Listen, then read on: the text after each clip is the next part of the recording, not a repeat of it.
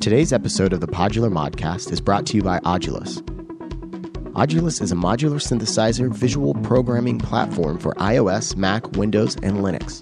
With Audulus, you can create synthesizers, sequencers, and effects from scratch, or use one of the hundreds of built-in modules, or some of the thousands of user-created patches available for download at the Audulus forum. Plug your computer or iOS device straight into an Expert Sleeper's ES8 or similar DC-coupled audio interface, and Audulus can be a sound source, an envelope, a filter, an LFO, a sequencer, or an effect all at once.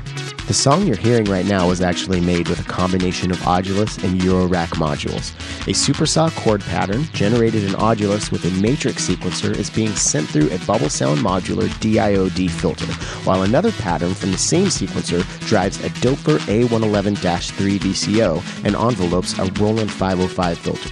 Audulus is also sequencing the Tip Top Audio BD909 and CP909 and mixes everything together with fader automation.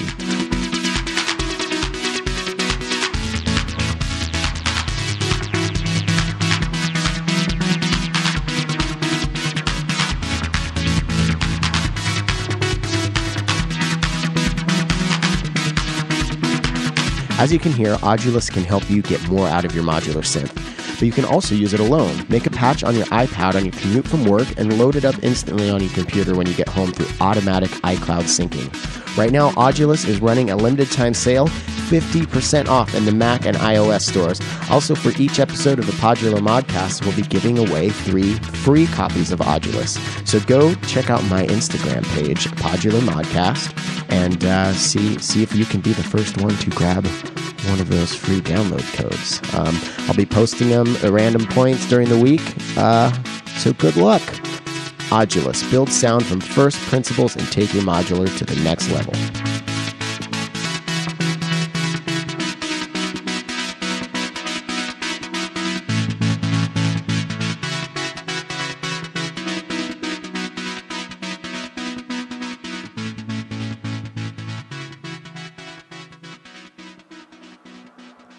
Pod Mod Bods, welcome to another episode of the Podular Modcast.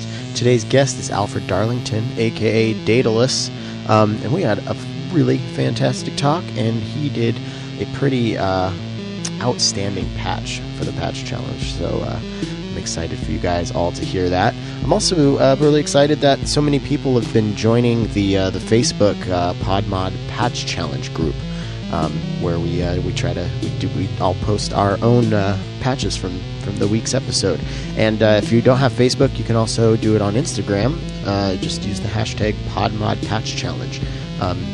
It's good exercise, as I've said before so many times. You're probably tired of me saying it. The last 3 that I've done, I've been really unhappy with, but I think that's actually better than being happy with them. I don't know. Maybe I'm just trying to make myself feel better. How are you guys all doing? Are we all descending into the winter months with grace? I'm trying my best. I hope you are too. I think my modular synthesizer is going to help with that quite a bit. So thank you, Patreon subscribers. One of the donor tiers is a shout out, and we have a new one this week. Dave Pawlan, Pawlan. I hope I'm saying that right. Pawlan. Dave Pawlan. Thank you so much. If you would like me to butcher your last name, you can head to patreon.com/Podular Modcast. We also got some cool other donor tiers there, and I'm hoping I can get between 5 and 10 more by the end of the year so we can get some t-shirts. And I still haven't heard back. Do you guys want t-shirts that say PodMod Bod or just PodMod or Podular Modcast? Let me know. Hit me up what we think would be cool. Maybe just the logo of the show, but maybe put bod below it in the same font. I think that could be kind of cool. Also, I want to get into some demo action really quick, but let's give a thanks to our sponsors, Recovery Effects. Go to recoveryeffects.com. Check out all their awesome effects and modules. AIsynthesis.com. Some pretty amazing DIY kits and some new stuff coming out soon, so keep an eye out on that. Schlappy Engineering got this angle grinder, and if you're following me on Instagram, you're seeing that I'm having a lot of fun with that, and we're going to get into a demo of that today, along with Livestock Electronics Bang. It's a pretty amazing oscillator, so I can't wait to tell you guys all about that. So why don't we do that? Why don't we get into some cool demos real quick? All right, I'm going to take a moment to introduce you to Livestock Electronics Bang oscillator. Bang is a lo-fi digital wavetable oscillator inspired by classic game consoles such as the Commodore 64 and Game Boy DMG. These classic game consoles have limited audio possibilities and force a composer to be more creative when it comes to sound design. A trick often used is to create sounds that can be interpreted as part of multiple voices. Bang takes a new approach to this concept. It switches between two selectable waves within a cycle, creating a mix of the two waves with sustained sample values. The result is an amplitude modulation type that is similar to sounds made by these classic game consoles. Bang comes with a free application for PC and Mac to create your own wave libraries, which allows you to create your own building blocks for the Bang wave shaping algorithm. So yeah, it's got a little SD card on it. So let's take a quick little tour through it. So what I want to do is quickly run through these different libraries, which are color-coded on the Bang. So right now I'm in the green mode, and we've got an odd knob, and we've got an even knob. We'll turn both of those to their 12 o'clock position, then you've got this chunks knob.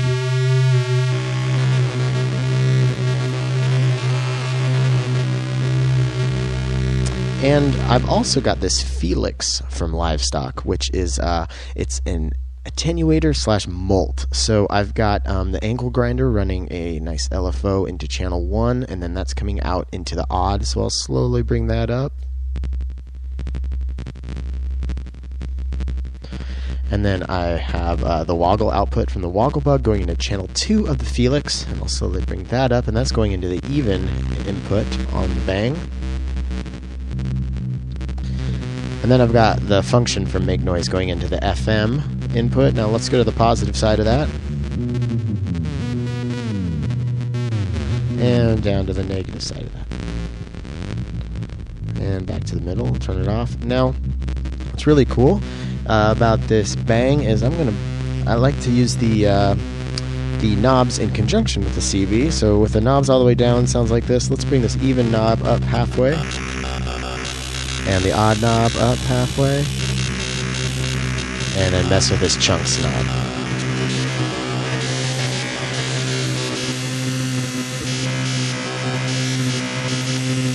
Bring the FM back in. And now let's go through the libraries. So we're in green right now. We'll hit the library page button. This is the yellow, which is the harmonic series. And then we've got the red, which is tones and ripples. Magenta, which is pulse width modulation, which is pretty nasty sounding. And then we got blue, which is chunky noises. And then finally the cyan, high frequency sine and noises.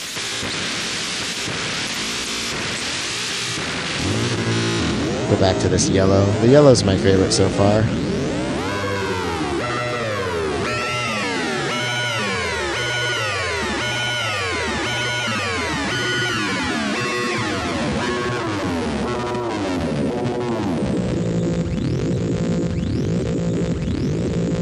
So yeah, there's that. Just a quick run through of the Bang and the Felix from Livestock.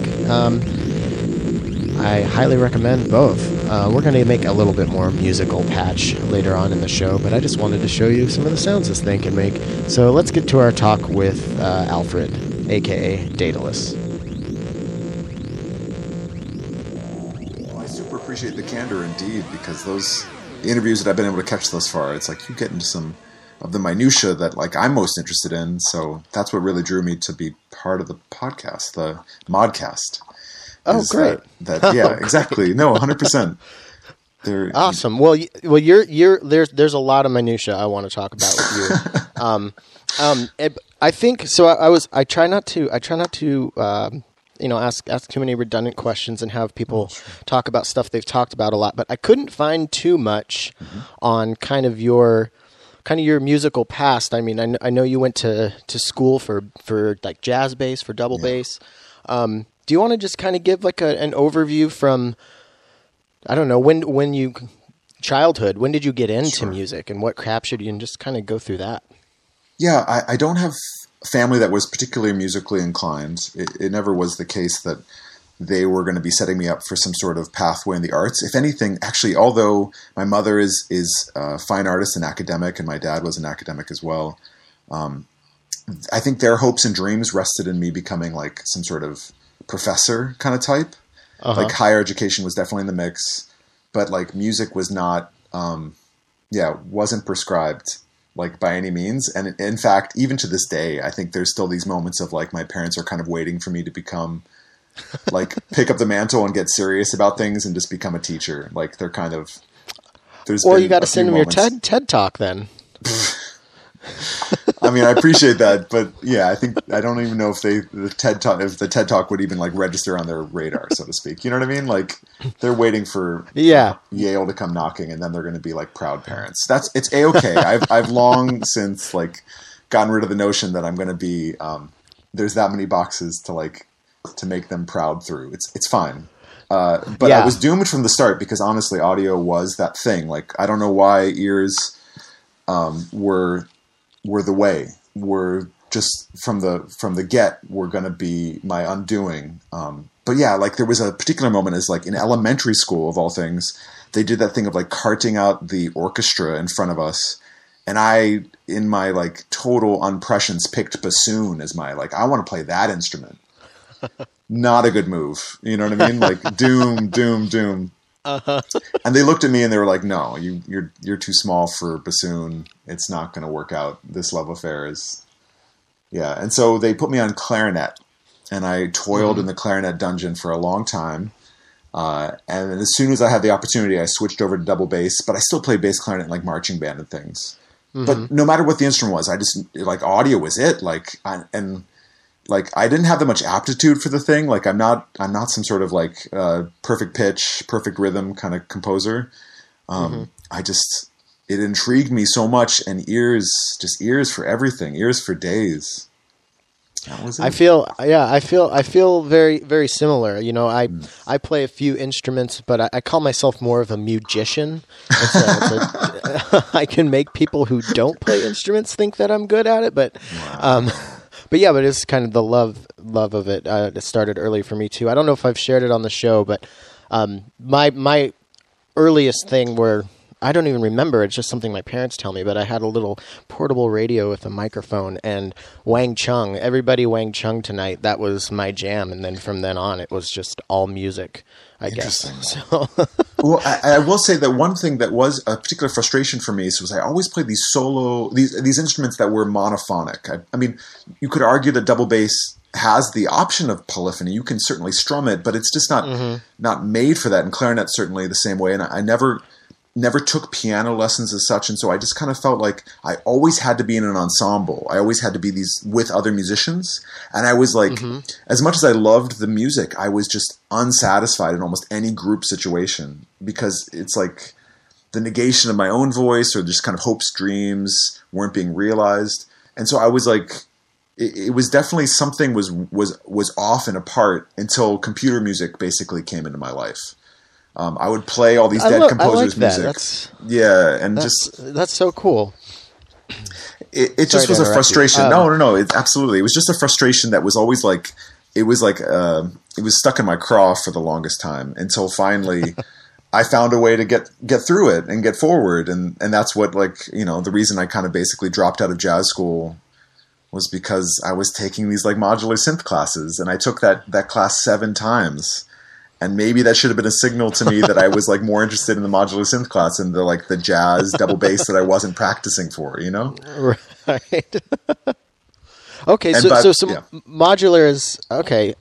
I was trying to piece your story together, not to interrupt you. I want to get back onto it, but it seems like modular is kind of maybe something you've dipped back into recently, and we can get into that. I wasn't aware that you were, into it. By modular, I mean like a patch bay Moog, like one of those like double cabinet patch bay Moogs, which is such a different flavor of modular. Like it has all the same gestures. You know, you're using a VCO and a VCA, and you you have these things, but it's not where we're at now. It's basically the primitive version of it. And that's exactly the height of the technology that was at the school I was going to, which is it's kind of insane to think about. This was like, late aughts. Or late 2000s. What am I talking about? No, not 2000s. Oh my goodness, I'm getting old.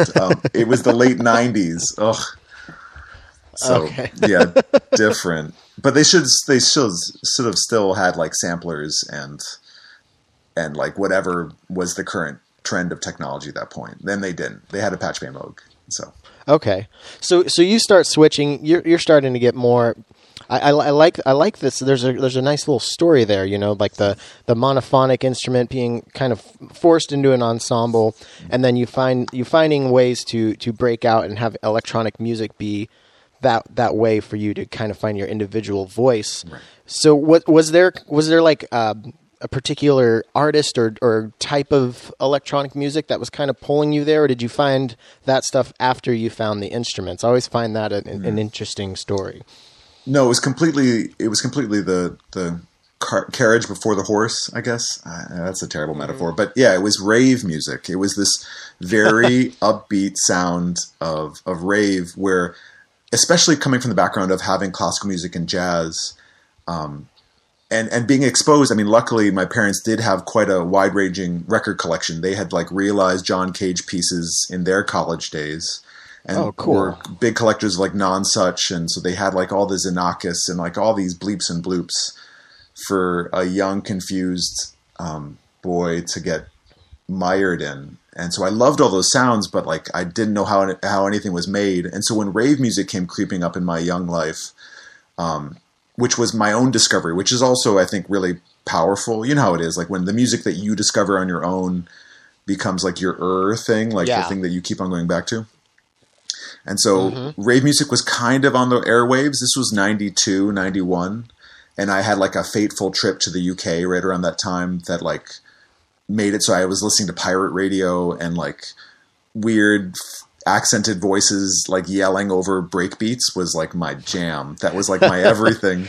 And especially in the rave music of that moment of 91, 92, they would take all kinds of sources. And some people point to the technological shift of samplers going from like 1.5 seconds to like 5 seconds. Like that tiny shift in timing allowed so that people could take whole phrases from old records. And so like you had like John Barry soundtracks to like James Bond films suddenly being integrated with James Brown amen breaks, and it became this fusion that like kind of made sense to me as like a jazz loving teenager.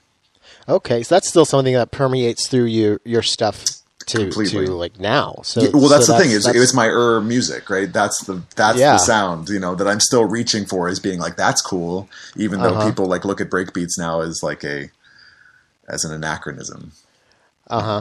Yeah. I didn't. So I was very, very sheltered musically. I only had the few radio stations, and my older cousins had to show me. So I have a really, really weird patchworked together kind of just radio stuff. But my earliest experience with stuff like that was actually the Fat of the Land, the Prodigy stuff. It was just the big radio hits, and I don't know. I have a way more of an appreciation for that now, listening to it. I don't know. I still think it's very interesting. I don't know. It's kind of a weird tangent. I will just a few times. And I think there's some interesting things to say about it too, because you have this thing where the underground version of that, like the artist to me that was always the most influential was this artist Acen, Acen, who did a lot more heavy sampling and a lot less attitude. And so there was something kind of magical to me about that versus, the kind of the grimmest stare of that dude who was like the lead singer, quote unquote, who used to be the dancer for the Prodigy. Right. The guy with like the tri-mohawk who kind of would sneer. That was always a little off-putting. I don't know. Maybe I didn't find my own voice in it. I didn't have those kind of anger issues. I just, I listened to like Didgeridoo by Aphex Twin kind of in authentic surroundings, like wearing like a yellow poncho at like a bad LA underground rave and not being high enough for any of it, not being on drugs at all. And yet at the same time, like it was truly a eureka moment. Like why is there a didgeridoo? Oh, the song is called Didgeridoo, but still, what is going on?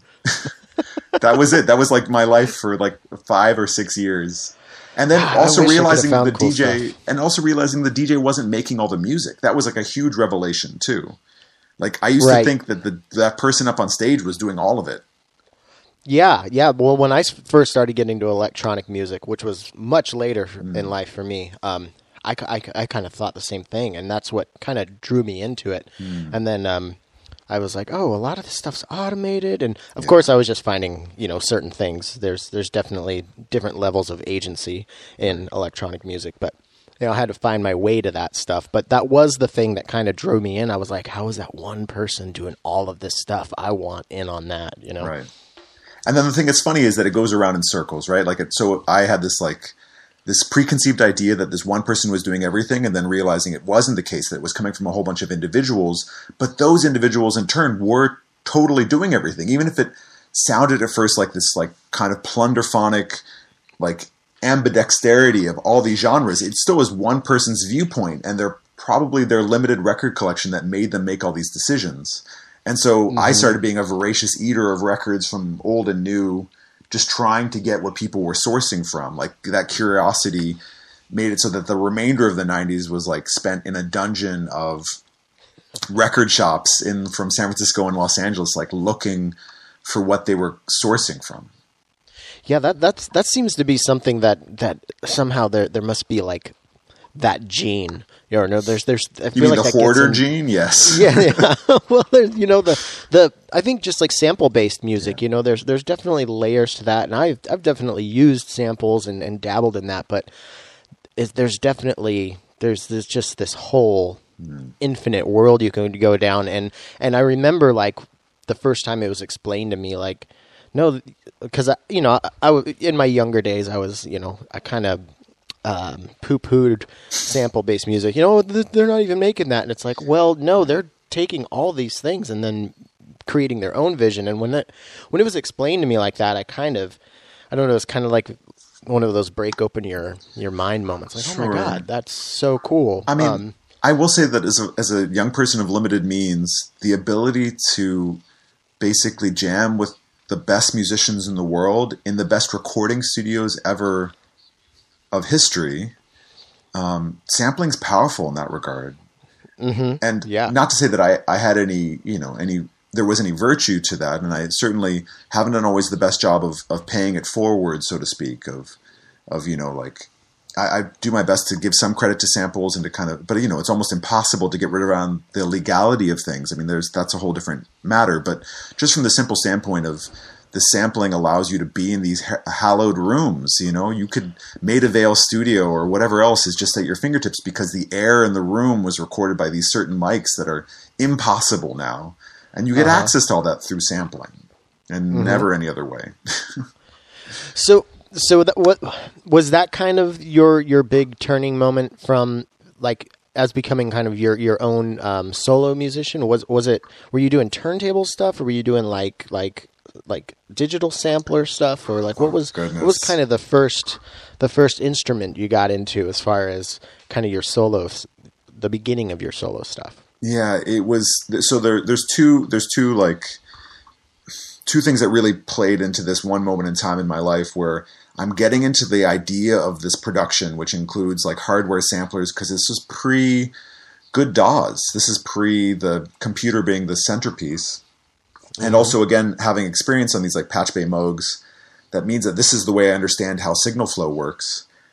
And so there was a store where I grew up called Merrill's Music, and it was primarily a piano store. But they had their section of synthesizers, and they had the stupidest, most incredible offer. Anything you bought in the store could be returned for the same value as long as you were buying something more expensive. So That as you can imagine, dangerous. Merrill's Music is no longer in existence. It went out of business a long time ago. But I bought so many, like I was literally able to buy like a $5 MIDI cable and basically uptrade it into like Octave Cat synthesizer and a Roland SH-09 and just by, like saving up lunch money and just kept doing that until I got nicer and nicer gear, so to speak. I mean, still the dregs, but like amazing kit that I still have to this day, a lot of it because of that. Yeah. And those hardware samplers, there would be flavors to these things. So I would be composing on something and then realize it wasn't quite the right piece, go in and trade it back for something with a little bit more sample time. And so my early exploration of actually performing this music was like a nightmare of hardware samplers, some control surfaces, but again, like not so good. I think there might have been an SP303 in the mix somewhere along the ways. Some kind of vocoding technology. Do you know the Digitech Talker? I think that showed up in my life around that time. Okay. And all these things. And basically I was like, I would be composing in like, with hardware sequencers and samplers and not exactly bringing it up on stage, but like doing these like kind of mashup-y versions of things and like making one change every minute, basically. I had like, the Seek 16 or something. There was like a handful of these very interesting oddity MIDI sequencers that would allow you to actually make changes on the fly, which was kind of strange at the time. Unlike traditional hardware sequencers where you basically would load in the data and then have no access to it on the fly. There was Music and More, again, like a company that's long since non-existent, had like a drum sequencer that you could kind of make changes on the fly, but still only having 2 hands and 10 fingers allowed for very few changes at a time. It wasn't very performative, and the sets would be very boring, I suspect. I suspect they were terrible. That's still, I feel like that's my biggest challenge with just modular. It's like, how can I make this seem interesting for an extended period of time? I can't wait to tell you about my journey into modular then, because that's been my, I really do feel like there is a huge change on the way for modular, and I feel such a beneficiary of this current moment in time.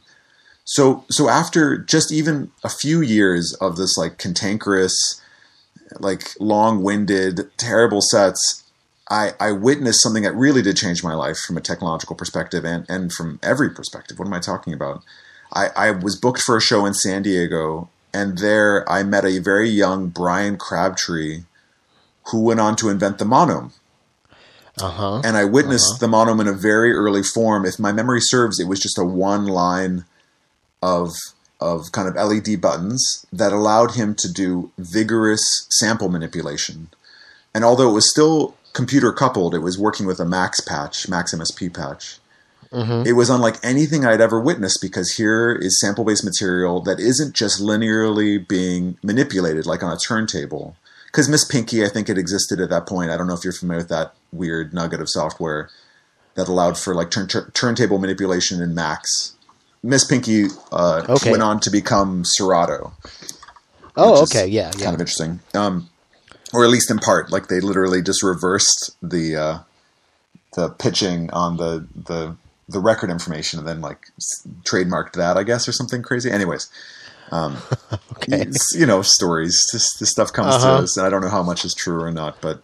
Right. So unlike the linear manipulation that was going on in the turntablist community or whatnot, like actual sample manipulation was pretty unheard in like live situations. And so here is this thing, and it's just like, oh, this is what I've been dreaming of. And I like begged and pleaded with Brian to maybe give me a crack at it. And he eventually, not too long after, graduated that San Diego program and started going to school at CalArts. And at that place, he invented the 256, what went on to be known as the 256, and that was in 2003. I began to like kind of prototype test this early edition of the Monome that was literally held together with like tape, gum, and good intentions, and looked so much like a bomb. When I first started traveling with that thing, it was like like a breadboard with like 3,000 solder points on it. And looked like, it must have looked like them. This was 2003 too. This is not long after, all the unfortunate events earlier. Right. And so I got, that was part of the prototype testing, I suspect, was just like, oh, he can travel with this. Like, well, maybe this won't, get us in trouble. and it changed everything. Like having this like really solid piece of kit that really could perform electronic music in a visceral way was, I think was like a testament to the power of electronic music in general, that it could be performed. I'm not saying that I was the one to make that the case. I think there was a lot of other initial experiments in that regard, but especially the Monome was such an powerful moment in that regard. And that seemed like that was your kind of your main performance tool for a really long time. The last right? 15 years, yeah. Yeah. And so, only just for the sake of time, because I want to get to a few more things. Yeah. I just watched. It was funny. I just watched your talk and performance from Switched On in Austin. Yeah, nice. And one of my first interviews I ever did before I even released a show, I talked to Chad Allen from Switched On in the shop there. It was cool to like see that shop and watch you do that talk. But one thing that you talked about was wanting to move away from the laptop. Yeah. And using modular to do that. But when I was looking at that and I watched you did an Adult Swim performance and there was, being a total gear nerd, I'm looking at your setup when they did the kind of over the shoulder shot or whatever. And I was like, does he have an oscillator? Oh shit. He's using the STS. Yeah. That's like, and then, just hearing the way that you talk about using modular and watching you perform it and the way that you managed to make your modular sets still sound like, Daedalus stuff. Mm-hmm. That's just super interesting to me. And I think a lot of people would like to hear you kind of just lay that whole thing out like philosophically and gear wise. Cause I don't know, you use the instrument in a really cool way and have a cool perspective on, I'm rambling now, but I really like what you said about, being lucky that we're in this point in time technologically and what modular has to offer. I'm still a little self-conscious about it because I do feel like I'm a visitor in this space. I feel grateful that the modular world has moved into such a realm that a lot of different voices are possible. And I've gone to modular on the spot and I've really enjoyed the culture that exists here in Los Angeles. And although I am an ardent supporter of the technological shift and getting away from laptops, like you said, like I really do believe that there is this whole other paradigm shift that's going on. I do realize that there is a culture to modular that I am not trying to co-opt or be some sort of false version of. I mean, I really feel committed to these ideas, and I really think there's a lot on offer. And my perspective, though, is that the technology is there that allows for modular to not just be some squiggles or bleeps or a lot of the kind of cliches that people bring to it. And I know a lot of people are subverting those expectations of like the kind of rigid, non-performing skiff that has interesting sounds and sound design, but is kind of made to be an almost AI version of a performance where the machines themselves give their point of view and you kind of let them play amongst themselves in a garden of clocks that and oscillators that just are like, they're full of you can almost like you're hearing the way the engineer who put them together, their mind works. And that's what you're performing. And that's your orchestra at essence. Mm-hmm. Mm-hmm. Versus my setup, which is very different. Yeah. Well, and I don't know. I think there's always going to be some sects of purists or whatever. But I think the way all of musical technology is going as far as electronic music, I think eventually it's all going to fall into a cauldron, and people are going to have a semi-modular, groove box, guitars, just everything. And I don't know. I think anybody who wants to look down their nose at somebody exploring the possibilities, I say, well have fun.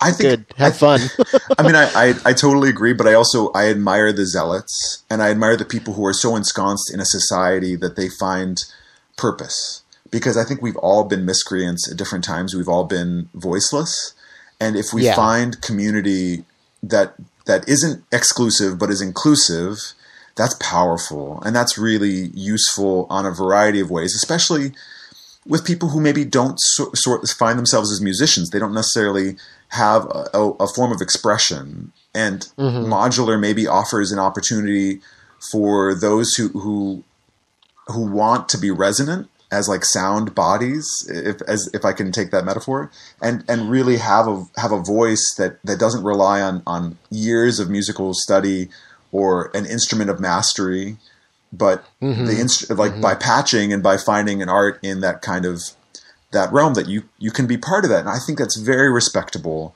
I just think for myself that performance is so much at the nexus of what I'm here to do, that I needed to find the ways to perform in modular. And so even if I wasn't using samples, I didn't find a lot of the equipment that was out there even a handful of years ago to be compelling in that regard. I just couldn't find my voice in it.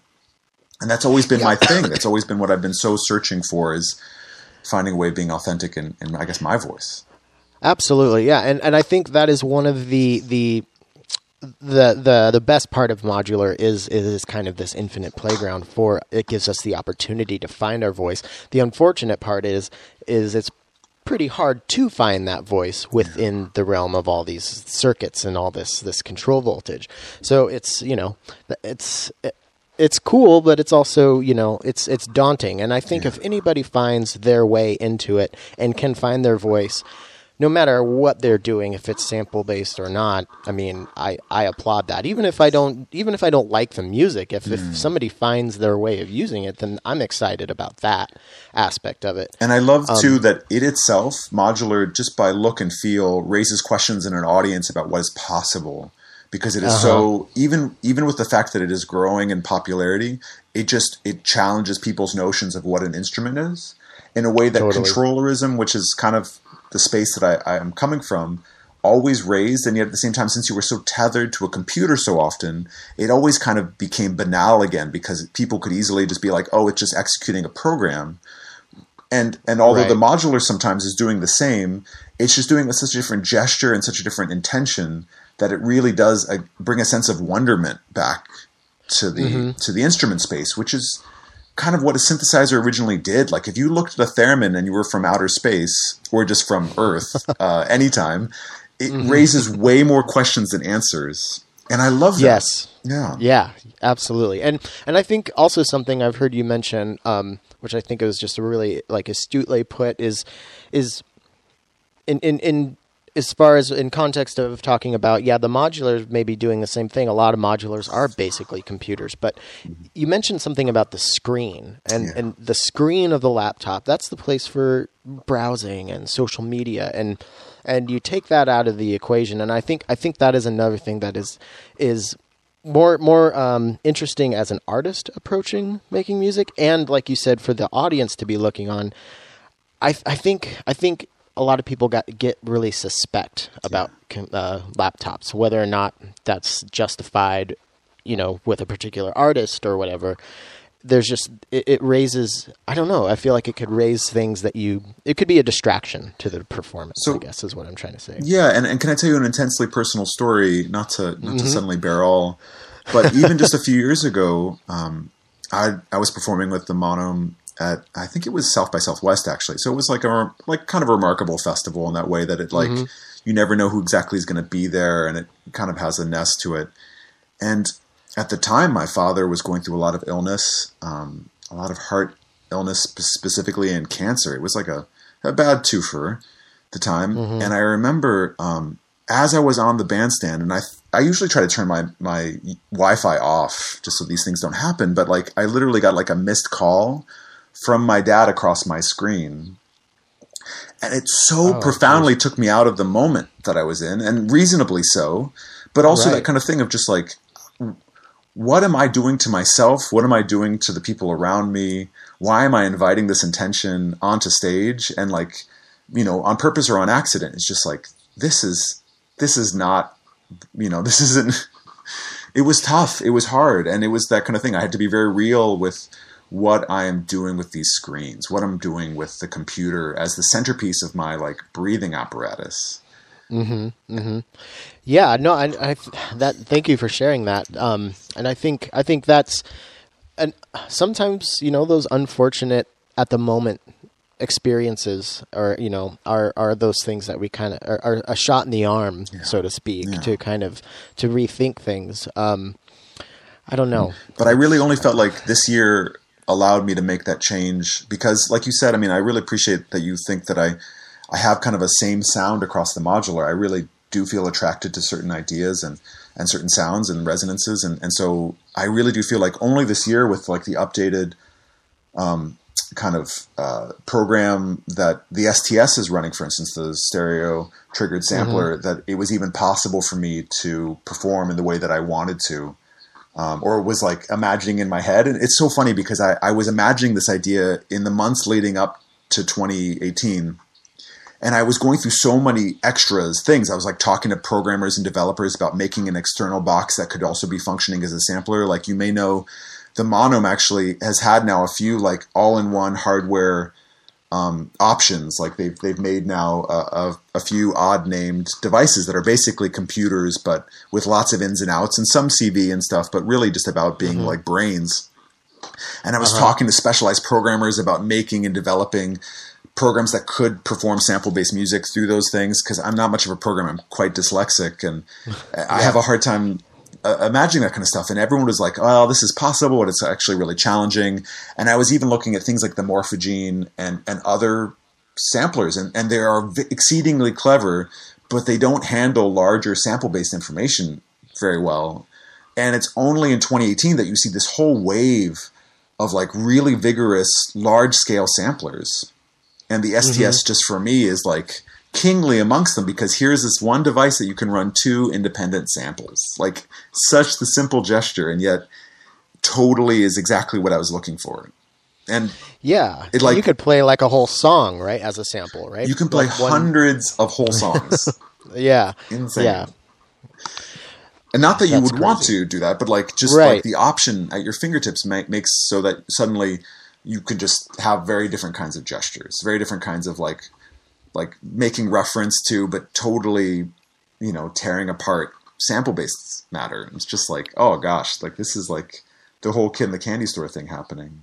And that's one of the reasons why I'm actually quite intrigued at the challenge at hand, because I hear I've made my whole like rig to be this like sample manipulator rip apart thing. And I really appreciate that when you give adjectives to these people, they're finding in their oscillators and whatnot the way to kind of express the kind of mood or the sound or the environment that you describe in your challenge.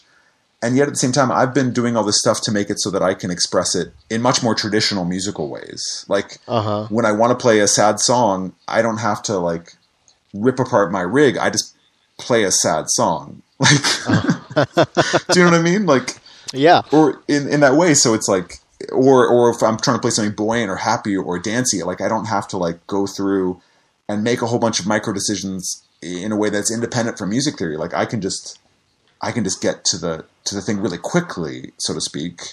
So I am really curious on how this is going to happen, how this is going to work today, like what we're going to do. Yeah, I can't wait for that. That's going to be a lot of fun.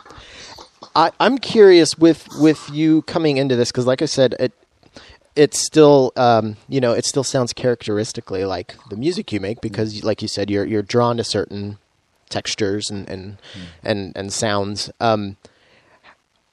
Has there been something super surprising and maybe what kind of alterations has it made to your approach or the way that you end up writing music? Are you finding yourself being led by it in any way? Or now I'm leading you with a question. No. No, you're absolutely correct. And it is really true. So the very first thing that happened was, even though I've gotten a lot of gesture-based equipment in the rig, like I got pressure points, I got ears, I got planar too. I got some Erica equipment. It still has it's very much more glacial compared to like the really vigorous touch that the Monome had, where I was like really ripping and tearing. I had to wrap my mind around basically knobs rather than buttons. Like knobs being this thing that you grip with 2 fingers and you twist and turn. And although the sound output can be hellacious, like can be huge, especially when it comes to like some of the kind of audio manipulation or wave folders and these different things that I've experimented with. Just the fact that it takes up an entire hand to make a gesture rather than like a single finger press. Mm-hmm. So in that regard, like I've had to really change the way I perform and my expectations for my own performances to really hone in on like, because it used to be this thing where I could make changes so quickly with the mono and the audio. And again, this isn't just about sample manipulation. It's also just about the way it reacts on the audience that I kind of came up with this theory that I'd have to do everything 3 times. Because the first time I did something, it was just for me, even though I kind of knew the outcome. And the second time was just allowing the audience to finally catch up. And the third time was to allow us to all arrive together. So almost every time you see me perform like these older mono sets, like I'm really whacking stuff a multiple series of times to kind of get the audience up to speed. And eventually, like, but in an hour or 2 performance, like you can kind of sense the audience knows what's going on. They know what's up.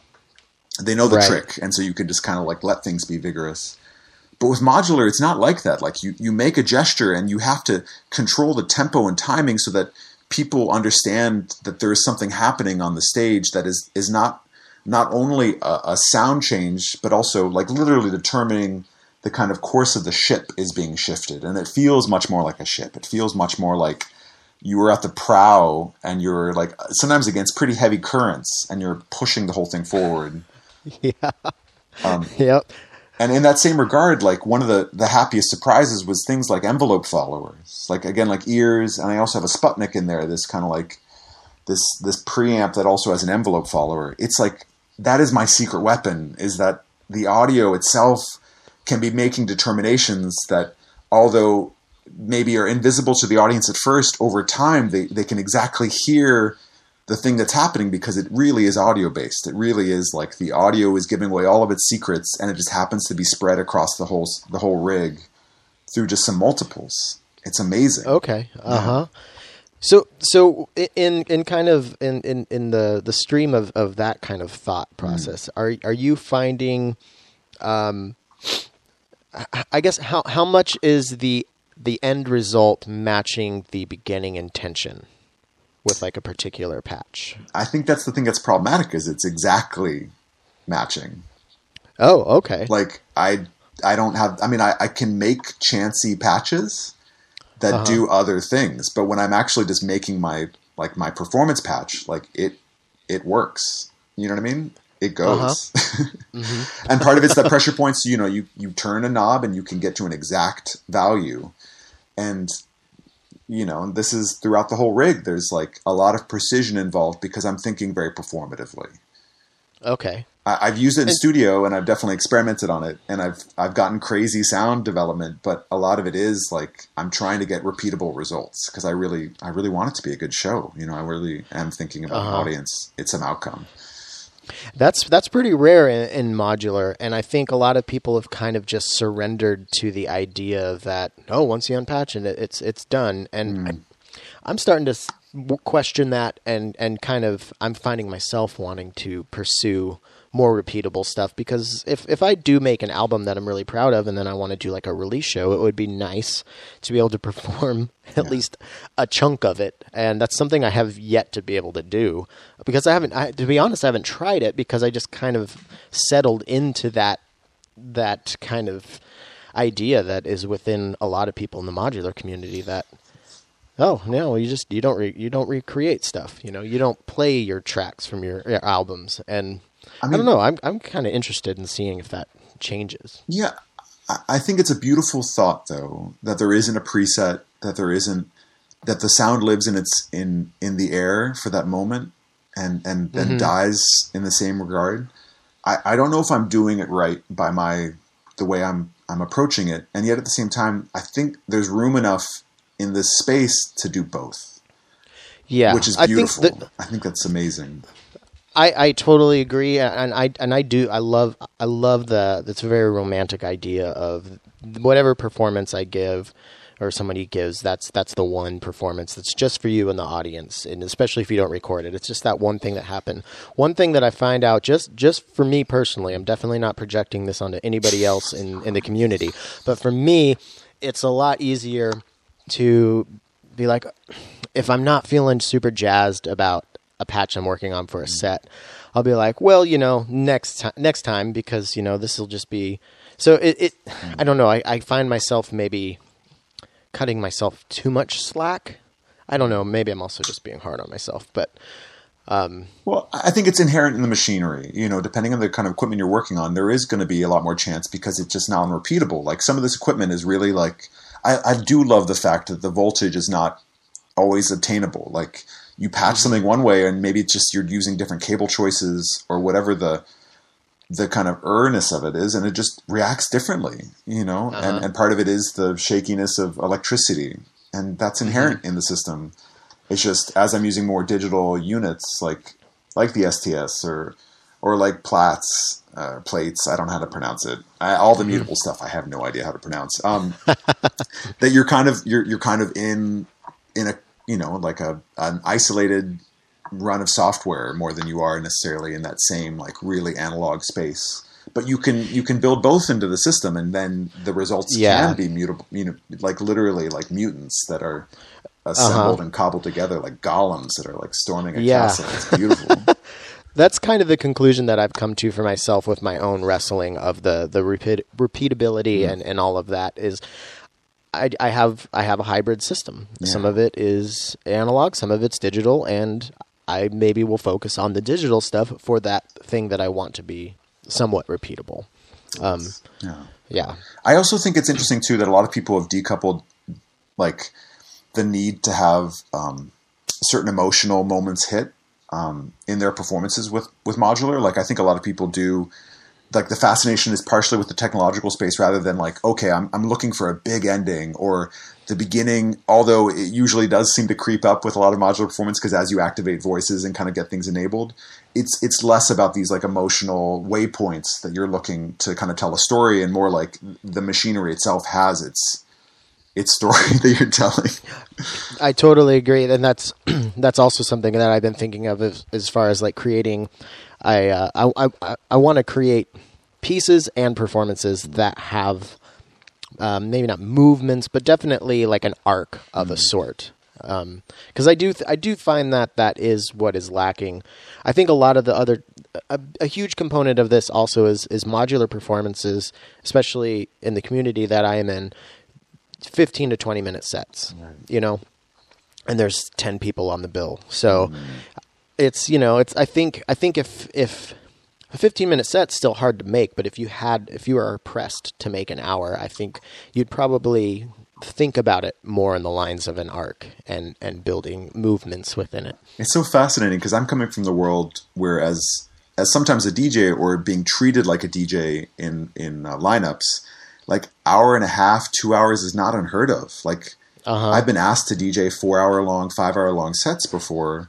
I wouldn't have done that with the Monom because the technological limitations of the laptops I was on just made it impossible in terms of having enough sample information. But like, it's just part of that community to play long sets where you're kind of, it's like a run on sentence from hell that you're dealing with. Yeah. But the idea that a modular, that you're playing 15-minute sets just seems like that would just go by in a half a second. How do you even have single thing happen in that time? I have to put a little timer out that I can look at because I will end up rushing through it and I'll end up playing an 11-minute set a lot of times. So I write myself a note and put it right on my rack. Like, oh my God. Actually, it's sitting right here in front of me. I wrote to myself, I played last Sunday. Remember, take your time and have fun. Incredible. So what an oblique strategy is that? What an Eno-esque strategy. I know, right? And it only kind of works. But speaking of live, like the way I kind of have like a multi-part question here, and let's see if I can actually wrangle it because it's more of a thought. Have you found yourself kind of? I'm sure you, like after 15 years of playing some really big gigs and being very comfortable with the Monom, I can't imagine you were super nervous before the average set. Has switching over to modular kind of gave it a performance a little extra danger? And how have you noticed a difference in the audience that you're playing to, and the kind of the reception? Well, and I would add to that people, have all different kinds of motivation of being in the audience. I hope they come because they want to witness or hear, but also I do have fans that are really hooked on a certain kind of technology. And I know the same thing happens in the modular community where people, some performers are known for certain pieces of equipment, and therefore they're kind of, people want to see that. And so when I first switched over, I did have some people who voiced very vocally the disappointment that the Monum wasn't on the stage. That somehow that thing, that like very ripped apart plunderphonic idea wasn't as immediately obtainable. But I have been really heartened that the fact that most people, maybe it's because I've just switched to another form of esoteric technology, but people are still pretty happy with the results. And they're also seemingly maybe even more geeked out because a lot of people are now addressing modular as being the kind of medium they want to work in. And there's very few people who are trying to do controllerism on different like festival stages nowadays. It just doesn't happen. They're just, I don't know if it's because the kind of the CDJ-ness of the world in the electronic community, but like you see way more modular setups than you do people with odd control systems. It's just really okay. Absolutely. And I think part of it's because the sound manipulation possibilities is kind of where the electronic music realm is at. If you look at all the future-based stuff, if you're looking at the kind of post-dubstep or post-EDM, whatever you want to call it, it's about sound design. It's all the things that are happening in the studios. This people begin to bring on stages as a way of adding a flavor or a spice. And then as the technology progresses and you have more options to performing it, really, like you see it being more and more central to people's rigs. Okay. I feel that way, at least. And it seems like that's bearing out. I mean, like not entirely, but you it's like, we're not talking like the major festival acts, but like a lot of my contemporary people, like the EPROMs, the Lapoluxes, the Flylos, the people are really engaging with the kind of hardware samplers, synthesizers in a way that is different than it used to be, where it was just like literally like, a gesture. Oh God, there was this one performance Trent Reznor did, who's, he's like a forefather. He's like such a prescient person about like these sounds showing up on stages. But there's this one thing where he's using a Monum and he's just using it in screensaver mode. I swear, he doesn't even like turn the thing on. It's just like making its pretty light pattern. And it's just like, come on now. Like that's an expensive, grid of LEDs. Like you could have done that much cheaper. Why do that to yourself? Exactly. Oh gosh. So you're, sorry, go ahead. I don't want to. I was just going to say more to the point of your question though. It's like, you do see a different set of responses, and that is exciting. The nerves are there. The nerves never go away, though. I mean, the worst nights are the nights you have no care or concern for the audience at hand, and occasionally, for whatever reason, like you're just decoupled from the room for whatever reason, and it ends up falling flat because of it. Like when you have nerves, it means you have an edge. And although it's not always the most comfortable feeling, it's like the nights where it isn't, where the my breath doesn't accelerate and my heart rate doesn't go up, in the end, I'm always disappointed. I'm an addict, basically.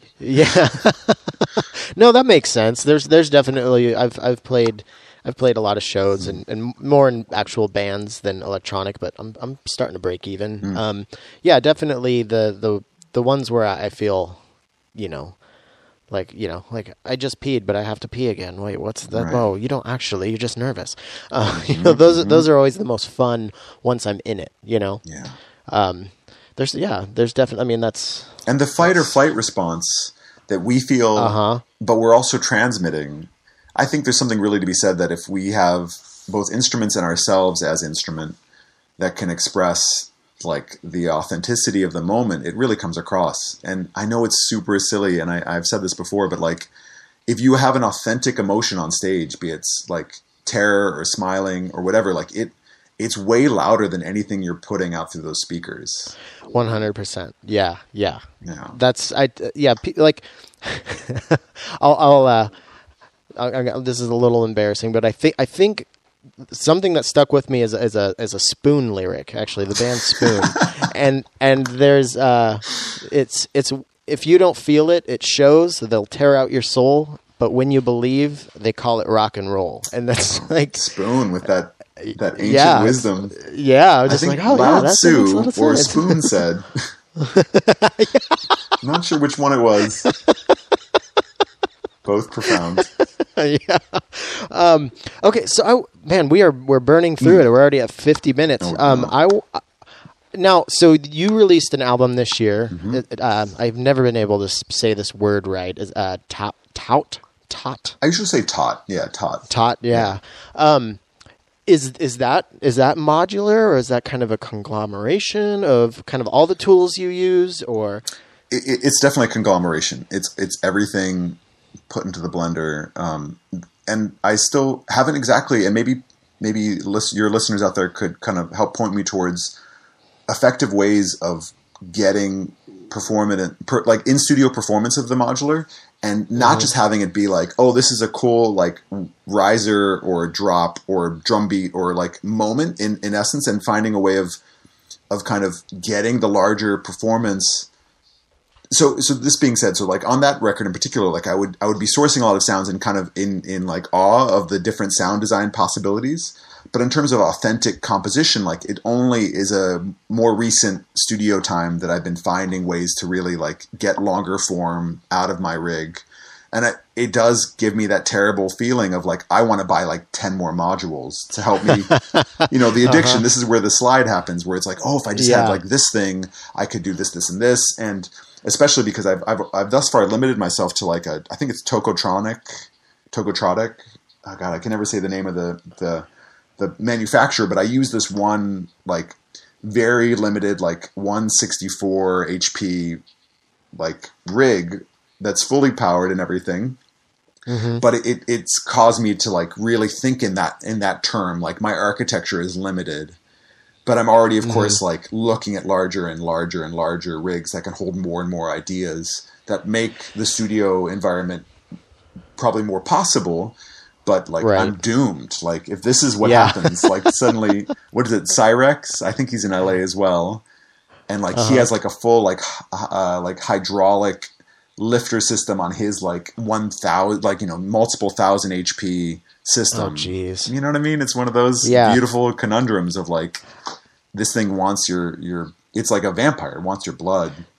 Yeah, and and that's something I've been struggling with. I've got 12U 84 HP, and I feel like it's bigger than I want it to be. I haven't figured out a way to really chisel it down too much to where I could play a 20 to 30 minute set that I felt comfortable with. But my last performance was the first time that I brought kind of like a drum machine with effects pedals into the mix with the modular. And then it just gave me so many more opportunities.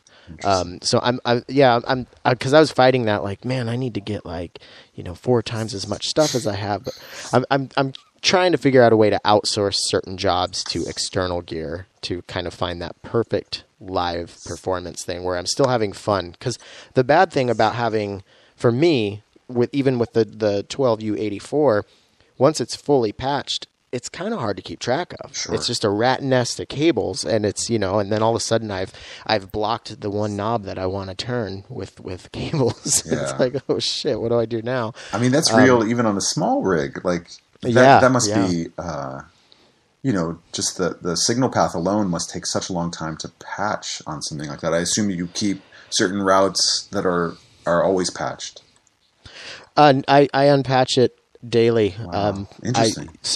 What I do for like a live performance is I'm a low voltage electrician, so I'm used to dressing cable. So I will build, act 1 of my 3-act, piece, and then I will get Velcro and I will dress that cable as tightly as I can to open up the rest of my system. So I'll find one part, and once it's done, I dress it up, and then I'll make the next part while the first part's playing to make sure it can still coexist with it. Yeah, that is one thing I find really compelling about this is the architecture aspect. The fact that you're building spaces, not only of sound, but literally of like the geography that you can transverse and the way you want to access things. And like, I have this one unit that, it's like out there, it's the Polyend Poly that allows for like, it's a pretty good way of routing MIDI or computer data around the machine, but it's like 8 times 4, like whatever that is, my math, my God. But yeah, it's like this many points that can be directed around the machine. If I really were to go to town and really have a computer enabled, like in the studio, I've done that occasionally where I've like had the computer hooked up and like really tried to push everything. And it just ends up being so much, just groundswell coming out that it's like impossible. The whole thing just becomes a hairy mess. Yeah. And yeah, I think there's that perfect size that's right in the middle, being able to play but be robust enough to pull off something engaging. But having something like the STS that opens up so many possibilities. That's something I would like to get, actually. I've my good buddy Greg Markle, he uses that. He's the only other person that I know. He's the only person I know personally that really rocks that as his main horse, for the live set. And I think my only issue is between editing these episodes, being married and having a social life and then work, I don't have time to collect or create samples to load up. Well, just think of it like this. You're already talking about using drum machines and pedals as a way of externalizing some of your sound duties. But just imagine if you could externalize your sound duties, but just on the body of the machine itself. So there's something really compelling to be said about just being able to just think about what kind of gestures you want to be making in the same way you would make a drum machine pattern per se, and just find a way of keeping that on body. Because I'll tell you what, like I'm about to go do this tour in Japan. I'm going to go play the Tokyo Festival of Modular and the Kyoto Festival of Modular and then do some dates in India. And the idea of taking any more than 6U is crazy to me. Like the idea of actually lugging through an airport 9U or 12U, like you, and not only that, but just checking it and just trusting some airline to not explode your equipment immediately. Right.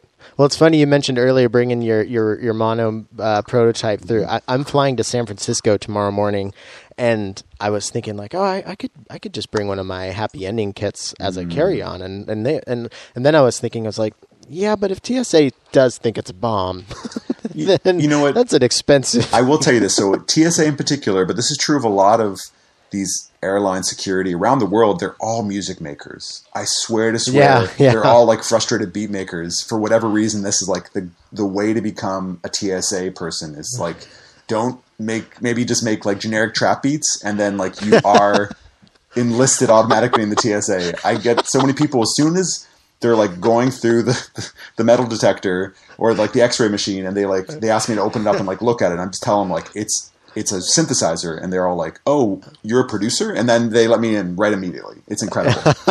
Well, shit, maybe I will take it tomorrow. I highly recommend it, just to see the look on their faces. Trust me.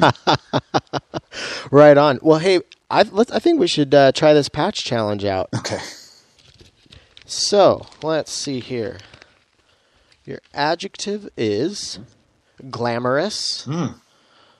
That's not as weird as they usually are. See if we get a weird now. I mean, glamorous, let's be honest, it's a little weird for a music adjective. Like, as far as music adjectives go, like, what? Yeah. Well, this is going to make you question it even more. Your noun is scimitar. Oh, like as in sword, like as in the D&D sword that you might have in Lost Realms. Yeah. Okay, just checking. Glamorous scimitar. I like it. All right, we're going to take a little break to check out the Angle Grinder from Schlappy Engineering, the Bang, and Felix from Livestock Electronics.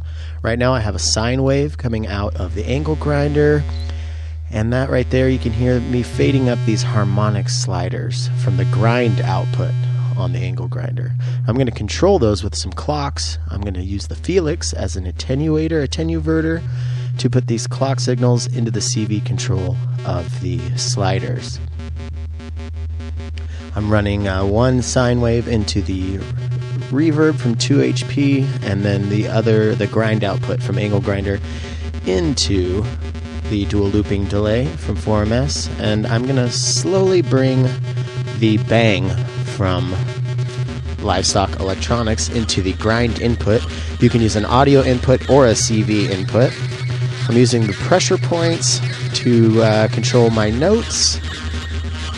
Yeah, so let's vibe on this for a second, and then in a moment you're going to hear that bang that's coming through, change characteristics. That is me going through the different wave libraries.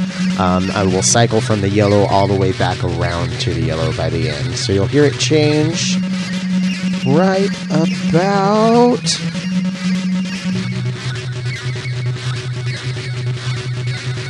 now. Change again here.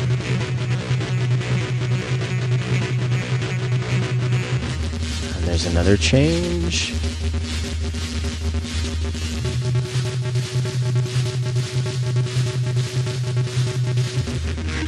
And another change.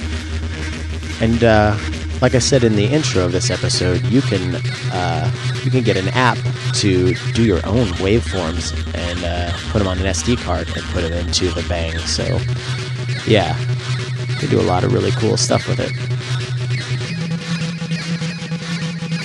Go to livestockelectronics.com to check out the Bang and the Felix and their other awesome modules, and schlappyengineering.com to check out the Angle Grinder and all the other cool stuff that they have coming out pretty soon.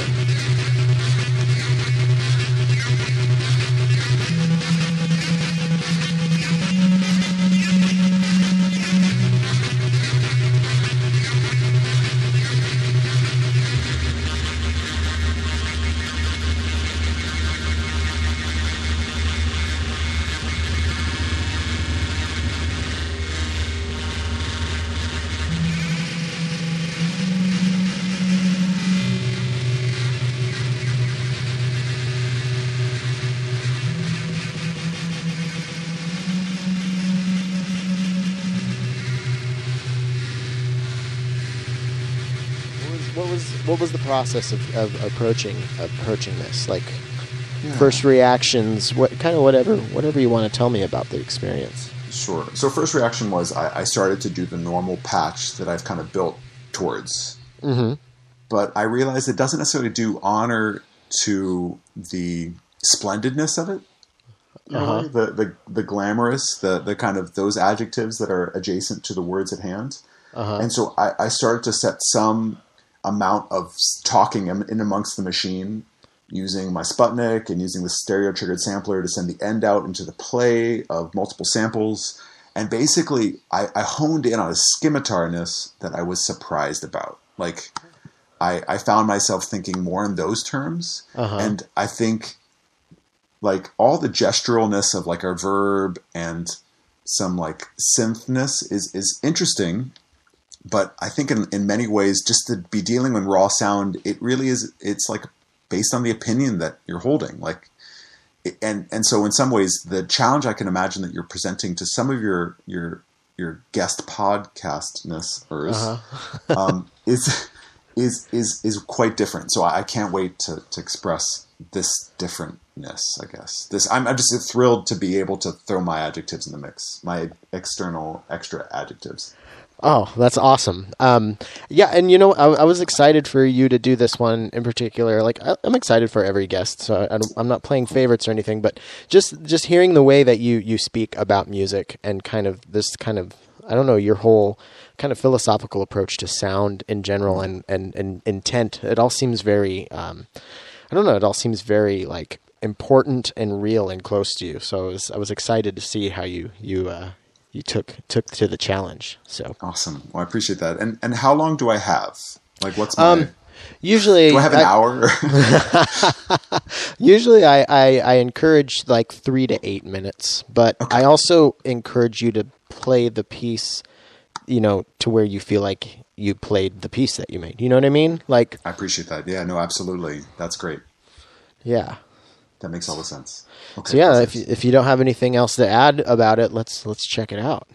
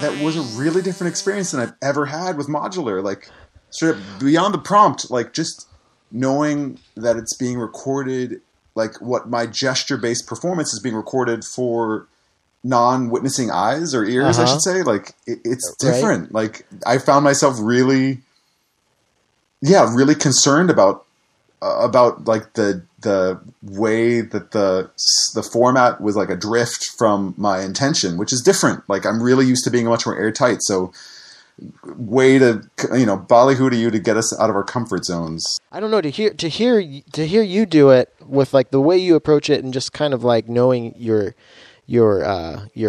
sound that you've done in the past, it was still you, but there was a harsh and darkness in it that I feel like there was a rawness that was injected in there that was really cool.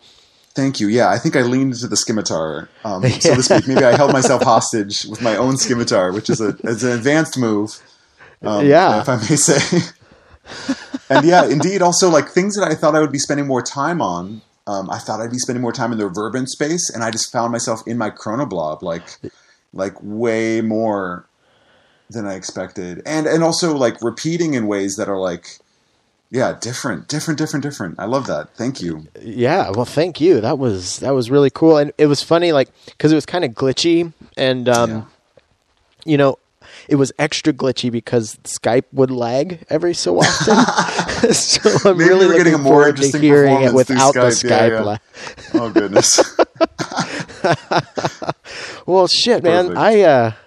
I really appreciate your time tonight. I had a blast talking with you, and I think there's so much to cover with you. I mean, we didn't even really get to the Delayedalus, which I just love the name. I'm working on Delayedalus too now. Oh, really? Super modular friendly. We're making like a modular version of Delayedalus. Yeah. Fuck yeah. I need to talk to Mike. He was there at Switched On when I was there. I just kind of saw him across the room, but I'd love to get him on. His little, I forgot what it was called. It was just this tiny little circuit board synthesizer. It was like the size of a wallet that you played with little clips.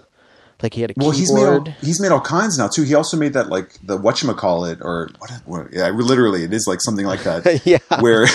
where it was like light set, like a photo sensitive. Yeah. And like what interesting, amazing devices that were like kind of before this modular revolution, the Eurorack revolution, right? Like all of his stuff was kind of like that's aside from that. So yeah, well, I oftentimes think about the people who aren't the direct beneficiaries of this revolution that's happening in the industry, where the people who were DIY and maker, but like not necessarily hooked into this format, and how the format's exploded. But there's a lot of people who just didn't make the shift and transition. Not to call out John Mike in particular. I mean, from Bleep Labs, but it's just interesting. Like, there's a lot of people who maybe are on the verge of getting into it with their unique ideas, or people who were left out because it just didn't quite suit their format interests. Yeah. It's. I'm really interested to see where it goes, because I mean, I've talked to so many different makers just through having this show, and it's just there's a couple camps. There's people think, it's came and it's on its way out, but I don't believe that. I don't want to believe that, and I'm interested to see what can happen with stuff like you're just talking about. If there's people like, well, just even like if there's people like me who are just now getting into it, I can understand there's probably people who've been into it for ages. They feel like they've explored the space. They know all the people intimately that make for the format, and like maybe they think this is the limit. But I from my perspective as a somewhat outsider, and knowing all the producers who are just now discovering sound design as like a real tool to use, they're approaching it from that direction or from a performative space that is yet to be created. It's going to be crazy if this just continues as it would seem. Yeah. And having an artist like yourself coming into it is just gonna give it so much more exposure to people who may not have seen it otherwise. Like, just because you have a pretty far reach. There's a lot of people around the world who are super into your stuff, and who knows what level of active listener and what they're looking at as far as gear goes, but there's gonna be some people along the way that are gonna say like, whoa, what is he using now? And then God help them if they go down the modular road. But it's just good to remember too that like, although we think of Bob Moog, right, like this venerable figure of his synthesizer, he was never the mouthpiece of the synthesizer itself. Right. It took many, many, many more years for people to come along and be prodigies at those instruments to make them compelling. Mm-hmm. You can have all the theory and the ideas and everything until somebody comes along and really compellingly makes, it's just not the same. And I think we've yet to necessarily see the generation of people who have gone through modular on the spot or gone through these different places where they've had to reckon with it in a live situation. It's just going to be reinvented as a performative instrument.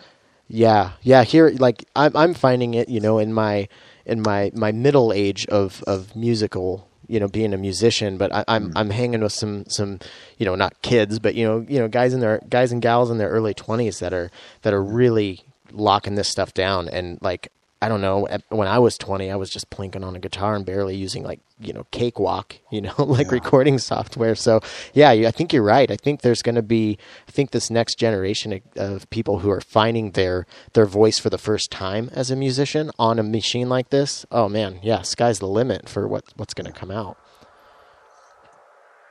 All right, that was our episode with Alfred Darlington, aka Daedalus.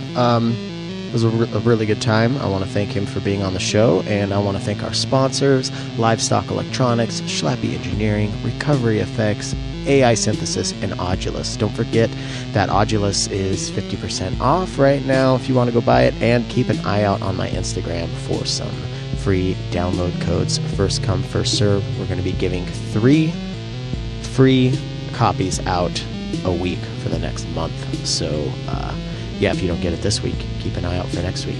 And thanks for listening.